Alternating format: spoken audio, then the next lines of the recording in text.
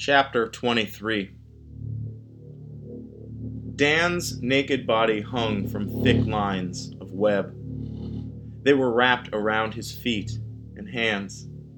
Another was wrapped around his throat. He was suspended in the darkness of a room filled entirely by this web that held him at its center. It was the web of something enormous, something lurking in the shadows far up above his head. A head that now hung lifeless and drained of thoughts and dreams.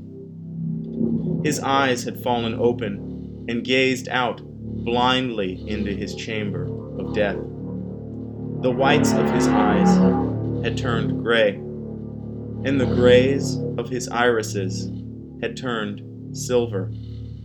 A silver that shined in the moonlight, also trapped in this room.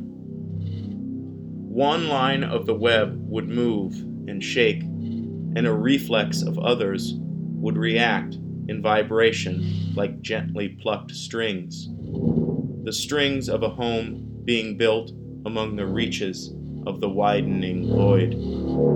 And from that emptiness came an echoing hiss as legs descended into the light.